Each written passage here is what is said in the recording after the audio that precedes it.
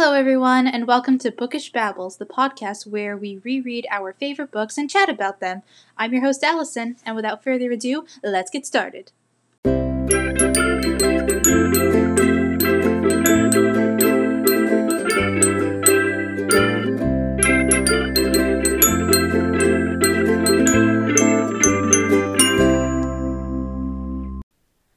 Hello everyone, welcome to episode 7 of Bookish Babbles. Today we're talking about chapters 21 to 23 of the Ballad of Songbirds and Snakes by Suzanne Collins, and we're officially starting part 3, which is called The Peacekeeper. And I can't believe we're on episode 7. It's also really exciting because so when I was researching, how to start a podcast and brainstorming, watching, some how-to videos on YouTube. One tip that I kept seeing or I get hearing is that basically you have to, keep at it, keep putting out episodes, like the most kind of basic tip, but probably the most useful one. You just got to keep your momentum going. But I also kept hearing this thing that getting the first 7 episodes out is key, because I guess most podcasts that stop early don't get past episode 7, and I've hit the 7 episode milestone. Woo! I'm really proud of myself for doing it. I mean, not counting all the bonus episodes I do, official episode 7. But yeah, I'm really proud of myself, and it's exciting, and thank you if you're still listening. Anyway, I should get into the episode now. So last week, a lot of stuff happened. Allison mourned Jessup's death again. And yes, I just referred to myself in the third person. Sorry. Gall released her snakes into the arena. Coriolanus rigs the game to help Lucy Gray by putting a handkerchief with her scent into the tank so that it would protect her from the snakes. And she has a Disney princess moment singing to the snakes. The dreaded tax bill comes in. Lucy Gray wins the Hunger Games. Woo! And Coriolanus is forced to become a peacekeeper. Dun dun dun! So this week, Coriolanus arrives in District 12. An unexpected friendly face shows up, and the Covey performs. So I really love this part of the book. I mentioned it last time, but of the 3 parts, part 3 is my favorite. I just love being in District 12. It feels very comforting to be back in 12, kind of like going home. Even though, in reality, District 12 would not be a great place to live, especially, pre-revolution. But it doesn't matter. I love reading about it. I love getting to know more of the history of 12. Personally, I would just love any book about the lore of Panem and getting to know the history and culture of different districts. By the way, quick side note, I don't think we ever get a significant character from District 9. Someone can correct me if I'm wrong, but I can't recall anyone from District 9 doing anything significant in the whole series. Both the tributes from 9 die before the 10th Hunger Games even start. And I think in both the 74th and 5th games, both the tributes in 9 die in the bloodbath. So, shout out to District 9, the most underrated district. Anyway, we should get into the episode, so let's talk about chapter 21.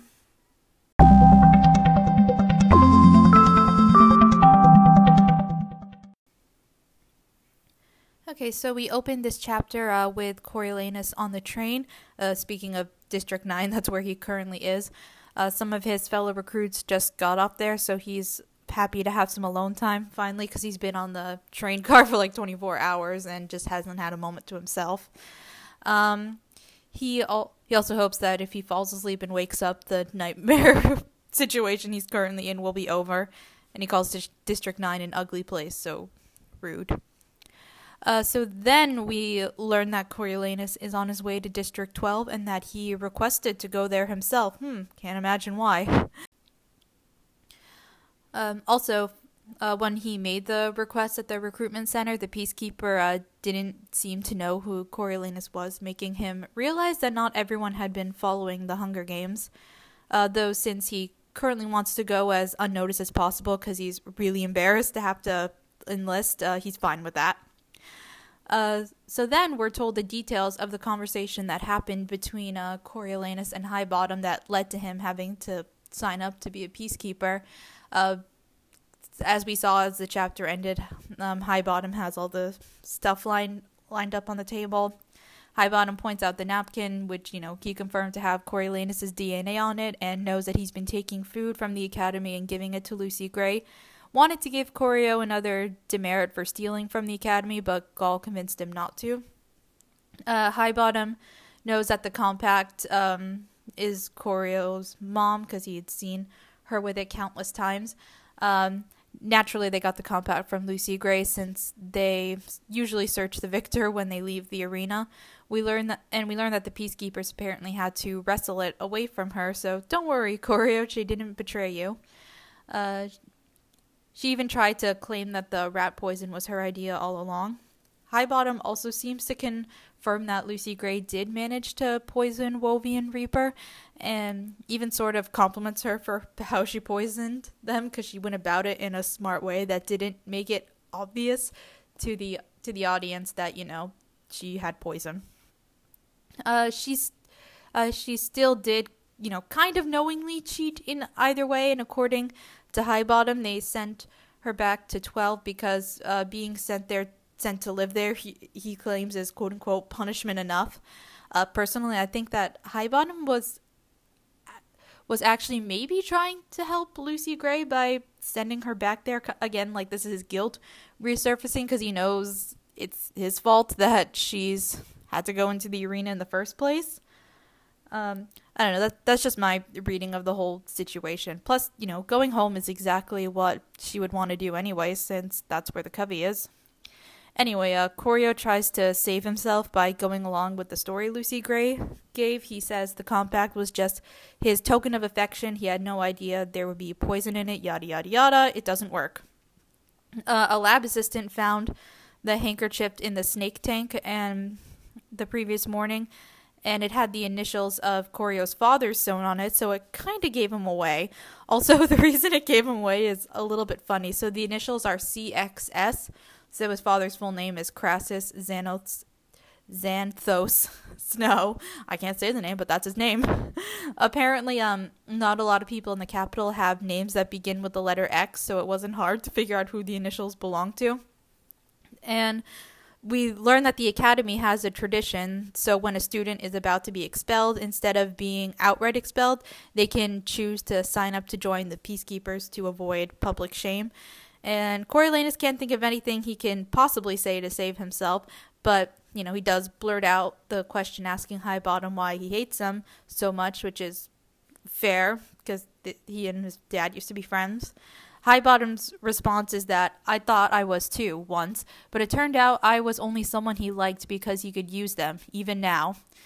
And he even makes a comment about how Crassus deserves to be dead. A harsh thing to say to the guy's son, though knowing what I know, I can't say that I entirely disagree, but still, Highbottom, not cool to say that to the guy's kid. Anyway, after he signs up, Coriolanus is desperate enough to try the Citadel and beg Dr. Gall to help him. He's denied entry, redirected to the hospital for stitches. One guard, though, does take pity on him and promises to give Gall his last paper. Leaves a note in the margin saying thank you, because, he realizes trying to write a note begging her to help would be pointless and a little bit pathetic. Neighbors and friends congratulate him as he walks home. Tigress and the grandmam surprise him with a cake when he comes home, and he breaks down and tells them everything that happens. He leaves the next morning. And, clothes and most things are going to be provided for him. All he can do is take a box with personal items. So the things he chooses to take are photos of his family and friends, his father's old brass compass, his mother's rose-scented powder wrapped in an orange scarf, 3 handkerchiefs, stationery with the Snow family seal, his academy ID, ticket stubs from a circus, and a chip of marble from the rubble of the bombing. And he even comments that he feels like Mrs. Plinth, like with her shrine of District 2 in the kitchen. And the cousins don't sleep that night. Instead, they stay up on the roof and watch the sunrise. And I believe that this is the last full conversation we see between the cousins, and it's a brief one, but I'll read it out loud real quick. It's on page 328. So it starts with Tigress saying, "You were set up to fail," said Tigress. "The Hunger Games are an unnatural, vicious punishment. How could a good person like you be expected to go along with them?" "You mustn't say that to anyone but me. It isn't safe," Coriolanus warns her. "I know," she said, "and that's wrong too." I love you, Tigress. So, I know I said before that this whole part 3, the Peacekeeper, is my favorite in the book, though the one drawback is less Tigress. Anyway, Tigress gives Corio a hat and a sunglasses to wear as a disguise. He apologizes for leaving her to deal with everything and promises to send money as soon as he can and to write. He goes to the recruitment center, passes his physicals, given new clothes and supplies, and signs a lot of paperwork. As he stands at the corner of the station, he watches the Capitol News, dreading what it'll say about him. But all that's playing is the usual stuff you'd see on a Saturday, like the weather, traffic, reroute for construction, recipe for summer veggie salad, yada, yada, yada. And it almost it's really jarring because it feels like the games never happened because no one's acknowledging it. And it feels like they're trying to erase him, which he can't have. Over time, his classmates and everyone will, slowly start to forget them. They would move on with their lives, and erasing the games also means erasing Lucy Gray, and Corio's really worried about her. Wonders if Highbottom was in fact telling the truth when he said Lucy Gray got sent home. Gaul could have taken her to the labs and covered it up very easily. He hopes that her charms could potentially save her again. After all, the audience did love her, and, they could potentially bring her back next year to sing. Anyway, there's this really cool paragraph at the top of page 331 I wanted to read out loud for you guys real quick. Every so often, the train would stop and vomit out more recruits, either at their designated district or for transfer to transports heading north or south or wherever they'd been assigned. Sometimes he stared out the windows at the dead cities they passed, now abandoned to the elements, and wondered what the world had been like when they'd all been in their glory, back when this had been North America, not Pan Am. It must have been fine, a land full of capitals, such a waste. I love moments like these in the books. We don't get a ton of them, but they always kind of stick with me when I read them because it connects the books back to us. The text basically tells us that we, modern day, present day, we are the ancestors that messed up the worlds and what led Pan Am to rise. And I don't know if it's me, maybe it's just me, but it does make me think and reflect a bit back on the world. And I don't know, moments like these are just about entirely missing from the movies. I don't know, maybe the producers thought that making us question the state of the world and thinking about the future doesn't sell well to general audiences. They'd rather market, the games where people fight to the death. Anyway, yeah, just moments like these are part of why I think Hunger Games is one of the best series ever, and definitely the best YA dystopian series ever written. But anyway, moving on. Coriolanus arrives in District 12. He and the other new recruits go to base, and he and a guy named Junius are shown to their rooms, which has 4 sets of bunk beds and 8 lockers. Coriolanus takes top bunk because Junius has a fear of heights, and he reads the Peacekeeper manual to avoid having to reassure Junius. They then meet their bunkmates, Bug and Smiley. Smiley is currently very excited because it's Tuesday, and Tuesday means it's hash day. Junius gets the nickname Beanpole because of his frame, and Corio gets the nickname Gent because of his table manners. Fine by him because he doesn't want to draw attention to his real name. And what's funny is no one even makes mention of the Hunger Games. The enlisted in 12, they only have access to one television in the rec room, and it has poor reception, so it's not frequently turned on.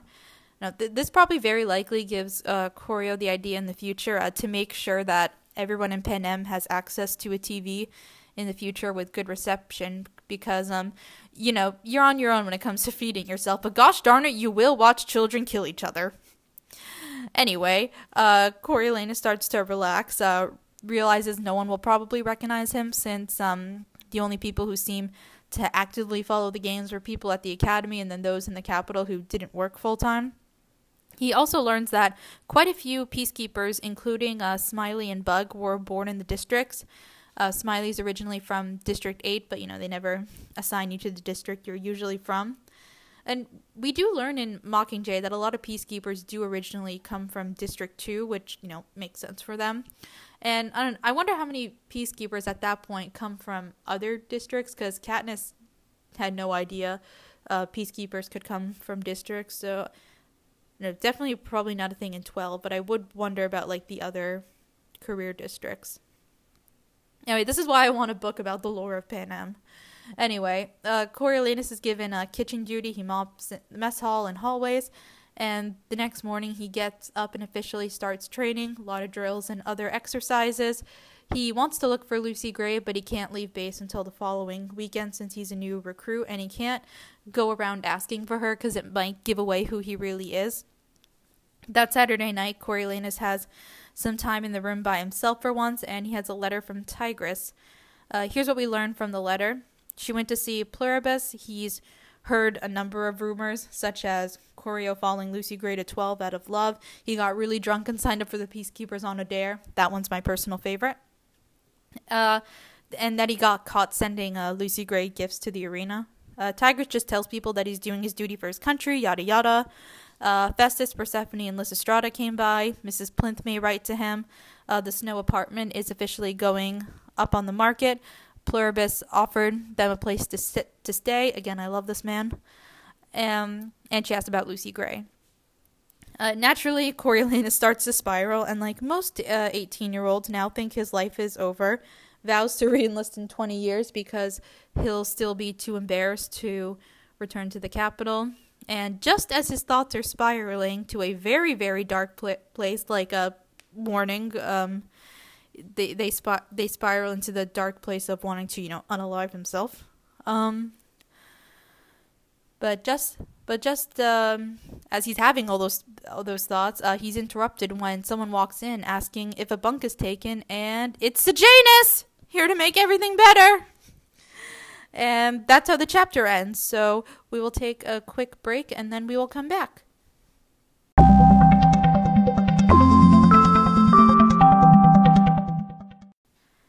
Alright, we're back. So like I said, Sejanus is here to make everything better.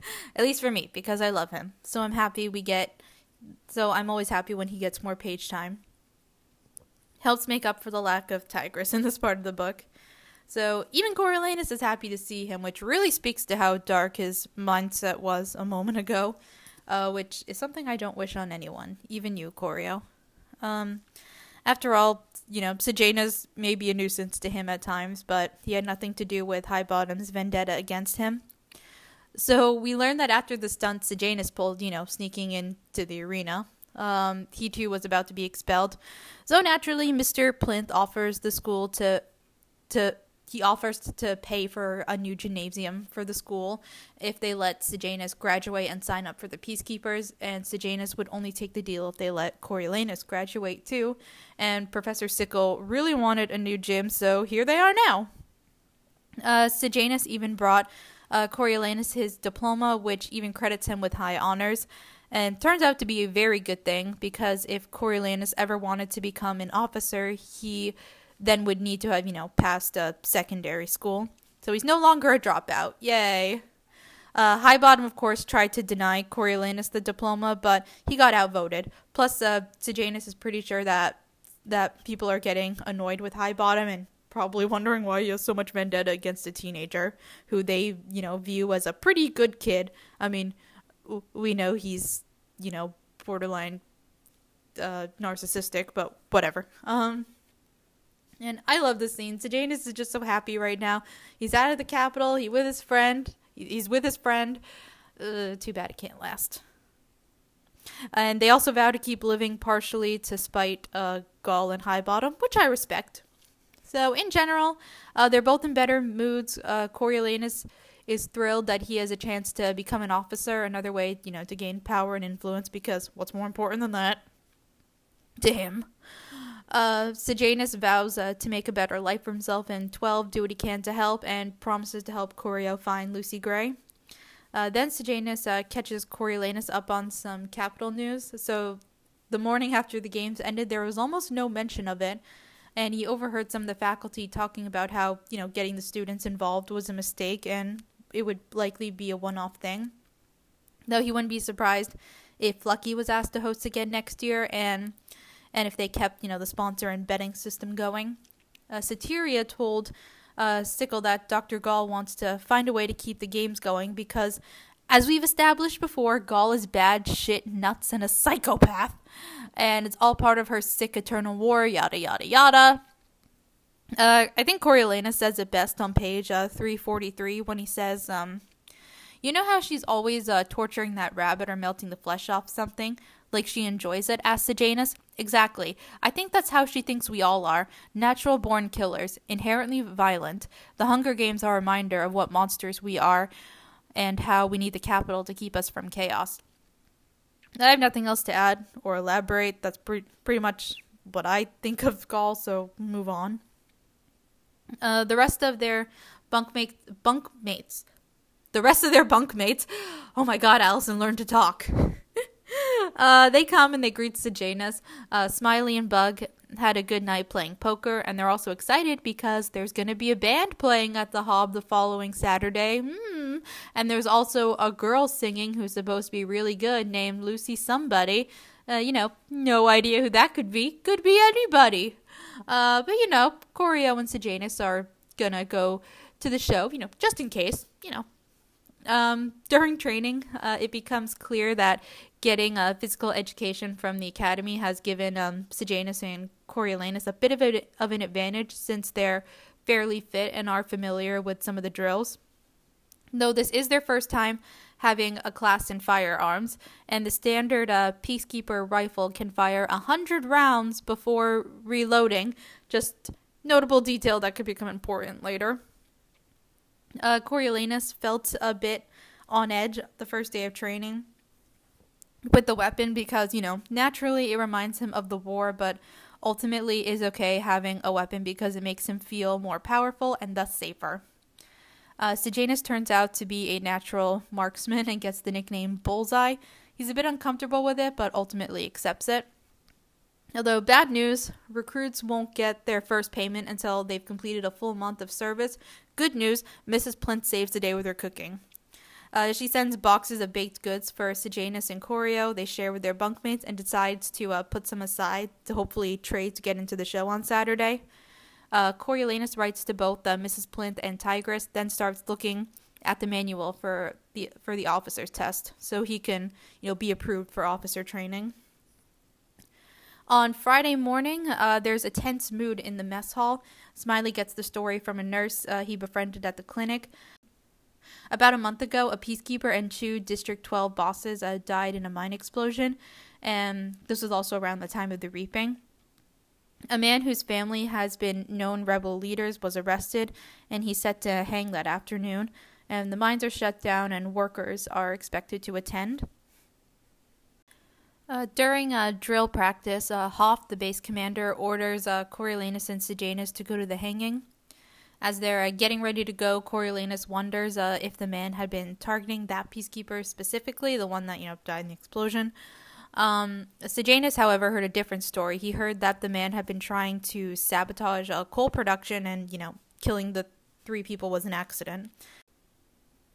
And I'm going to read toward the top of page 347 because they have an interesting, there's an interesting passage. Sabotage production? To what end? Asked Coriolanus. I don't know, said Sejanus, hoping to get the rebellion going again.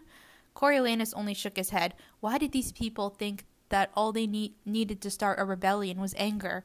They had no army, weapons, or authority. At the academy, they had been taught that the recent war had been initiated by rebels in District 13, who were able to access and disseminate arms and communications to their cohorts around Pan Am.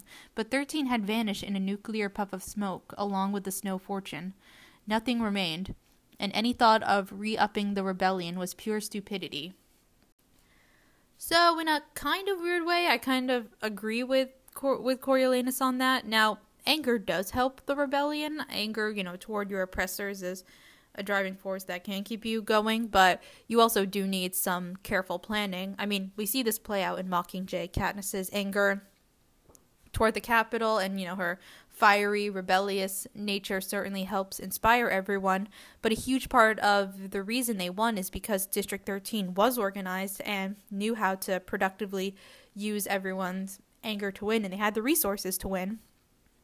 Also, another friendly reminder that all but a few capital elites know that District 13 wasn't entirely destroyed, just asked to move underground. So they all get in the trucks and they're driving to the execution. Coriolanus gets a good look at District 12 and the people, and the houses look worse the further out they go, and there are sagging power lines, and there are pumps instead of running water. So another passage, toward the bottom of page 347, says, "It frightened Coriolanus, this level of want. He had been broke most of his life, but the Snows had always worked hard to maintain decency. These people had given up, and some part of him blamed them for their plight. He shook his head. 'We pour so much money into the districts,' he said. 'It must be true. People always complained about it in the capital.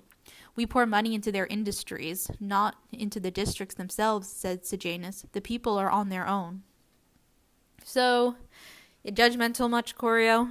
Also, you're basically blaming them for being born into a place where they are oppressed and not given really any opportunities to improve their lives. And again, this is probably part of the capital's way to keep its people divided, convince the kids who grew up in the capital that the capital does help the districts, but the people in the districts don't help themselves, so they deserve to be in this bad situation. Very messed up. They arrive at the edge of the forest, something Coriolanus has never seen before. Also notable, no electric fence, which that will be there years later. Standing at the edge of the woods is, of course, the hanging tree, and here's how it's described. "A great tree stood at the edge of the wood, its branches stretching out like large knotty arms." Now, I could be very wrong. This is just kind of a working theory I have, but I wonder, is this possibly the tree from Catching Fire? The one Katniss climbs up and uses to get over the fence after it's turned on and she's trapped outside of it? I don't know. I'd have to think about it, and I'll try to keep this theory in mind when we get to that part in Catching Fire. But anyway, one of the female recruits tells Corio that the person being hanged is named Arlo, and he's the ringleader of some troublemakers who tried to shut down the mines, and that they're still trying to find some of the others. Coriolanus basically just has to stand at attention the whole time, and he's placed toward the back, though he hates that fact because he hates having his back to the forest. I like this detail because, again, it just reminds us that Coriolanus hates things that, he doesn't understand and seem wild and look like something he can't control.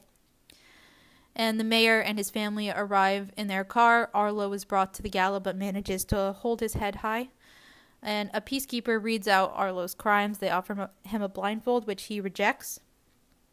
And suddenly, someone from the crowd calls out to Arlo and starts running toward him. He yells and it's a woman named Lil. He yells at her to run and then dies because, they drop the trapdoor from under him, and he's, neck instantly snaps. And the chapter ends with his last words echoing in the air. So with that pleasant scene, it's time for another break.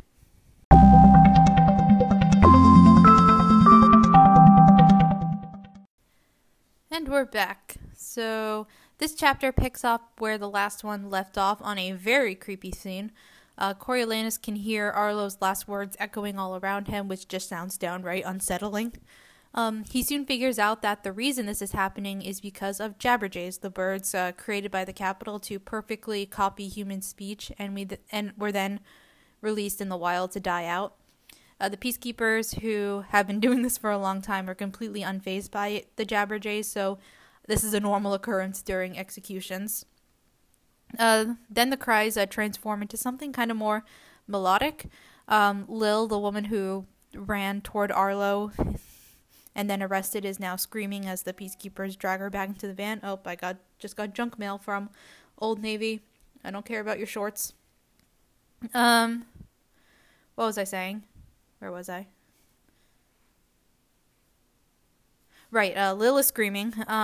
Same thing happens. The Jabberjays pick up on that, and soon it kind of evolves into like into a song. And there's an arrangement of like Arlo's and Lil's melodies playing off of each other.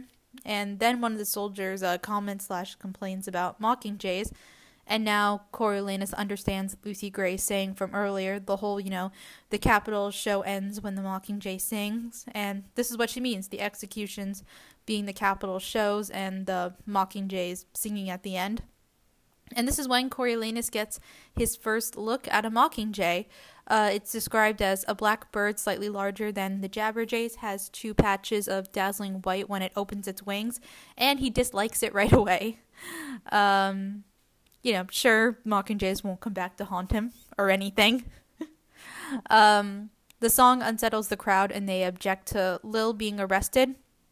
And for a moment, Coriolanus is worried that he would have to shoot at the crowd, but nope, it's fine. Although at one point, a peacekeeper does fire at the birds to get them to go away, but nothing exciting happens after that. And on the way back to base, the major apologizes for not warning them about the birds and explains what the Mockingjay is. We know Jabberjays, after they got released into the wild, mated with the local mockingbirds, and then Mockingjay was the result. Mockingjays can't copy human speech, but they can, copy music.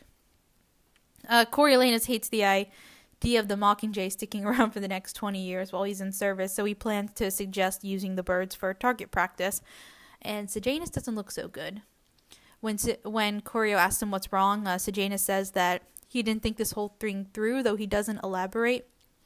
Coriolanus gets a letter from Pluribus Bell, and in the letter we learn a little bit more about Highbottom's history with Coriolanus' father. So basically the 2 of them were best friends at university, and they had a fight toward the end.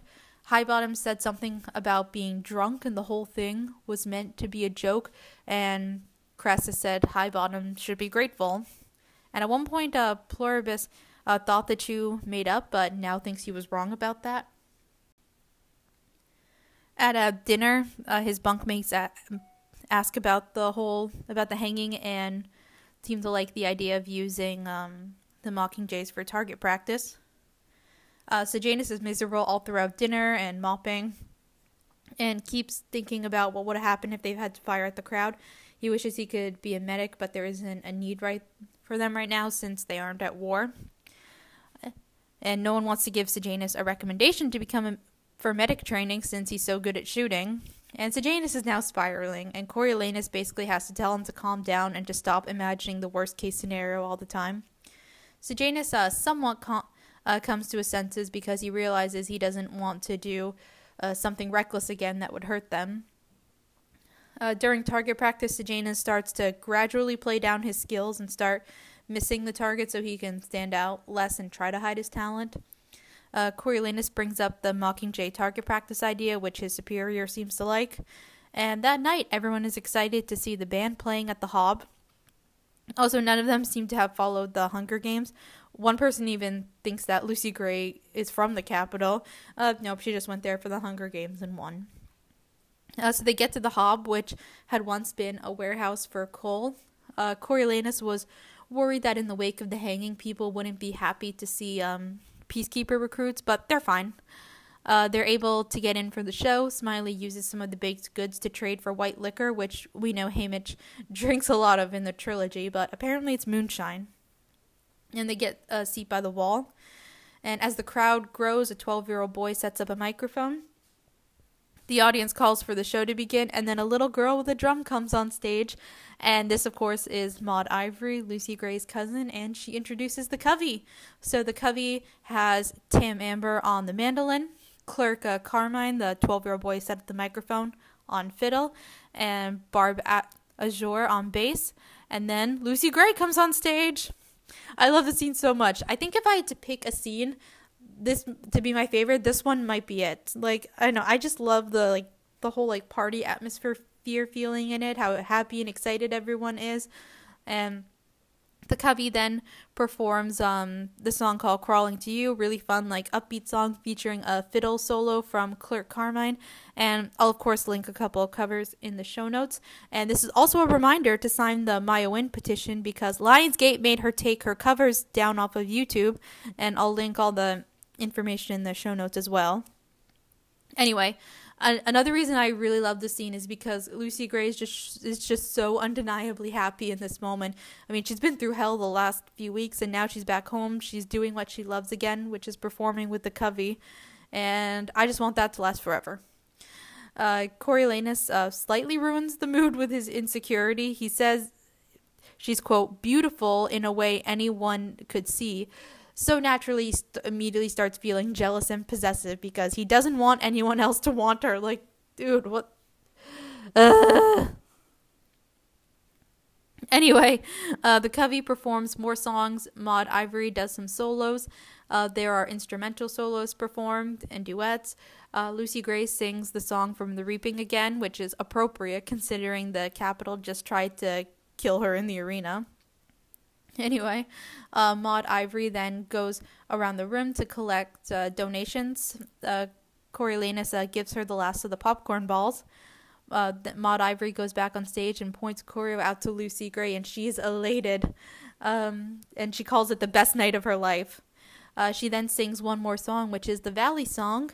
And now I'm gonna read the last bit of the chapter because something important happens.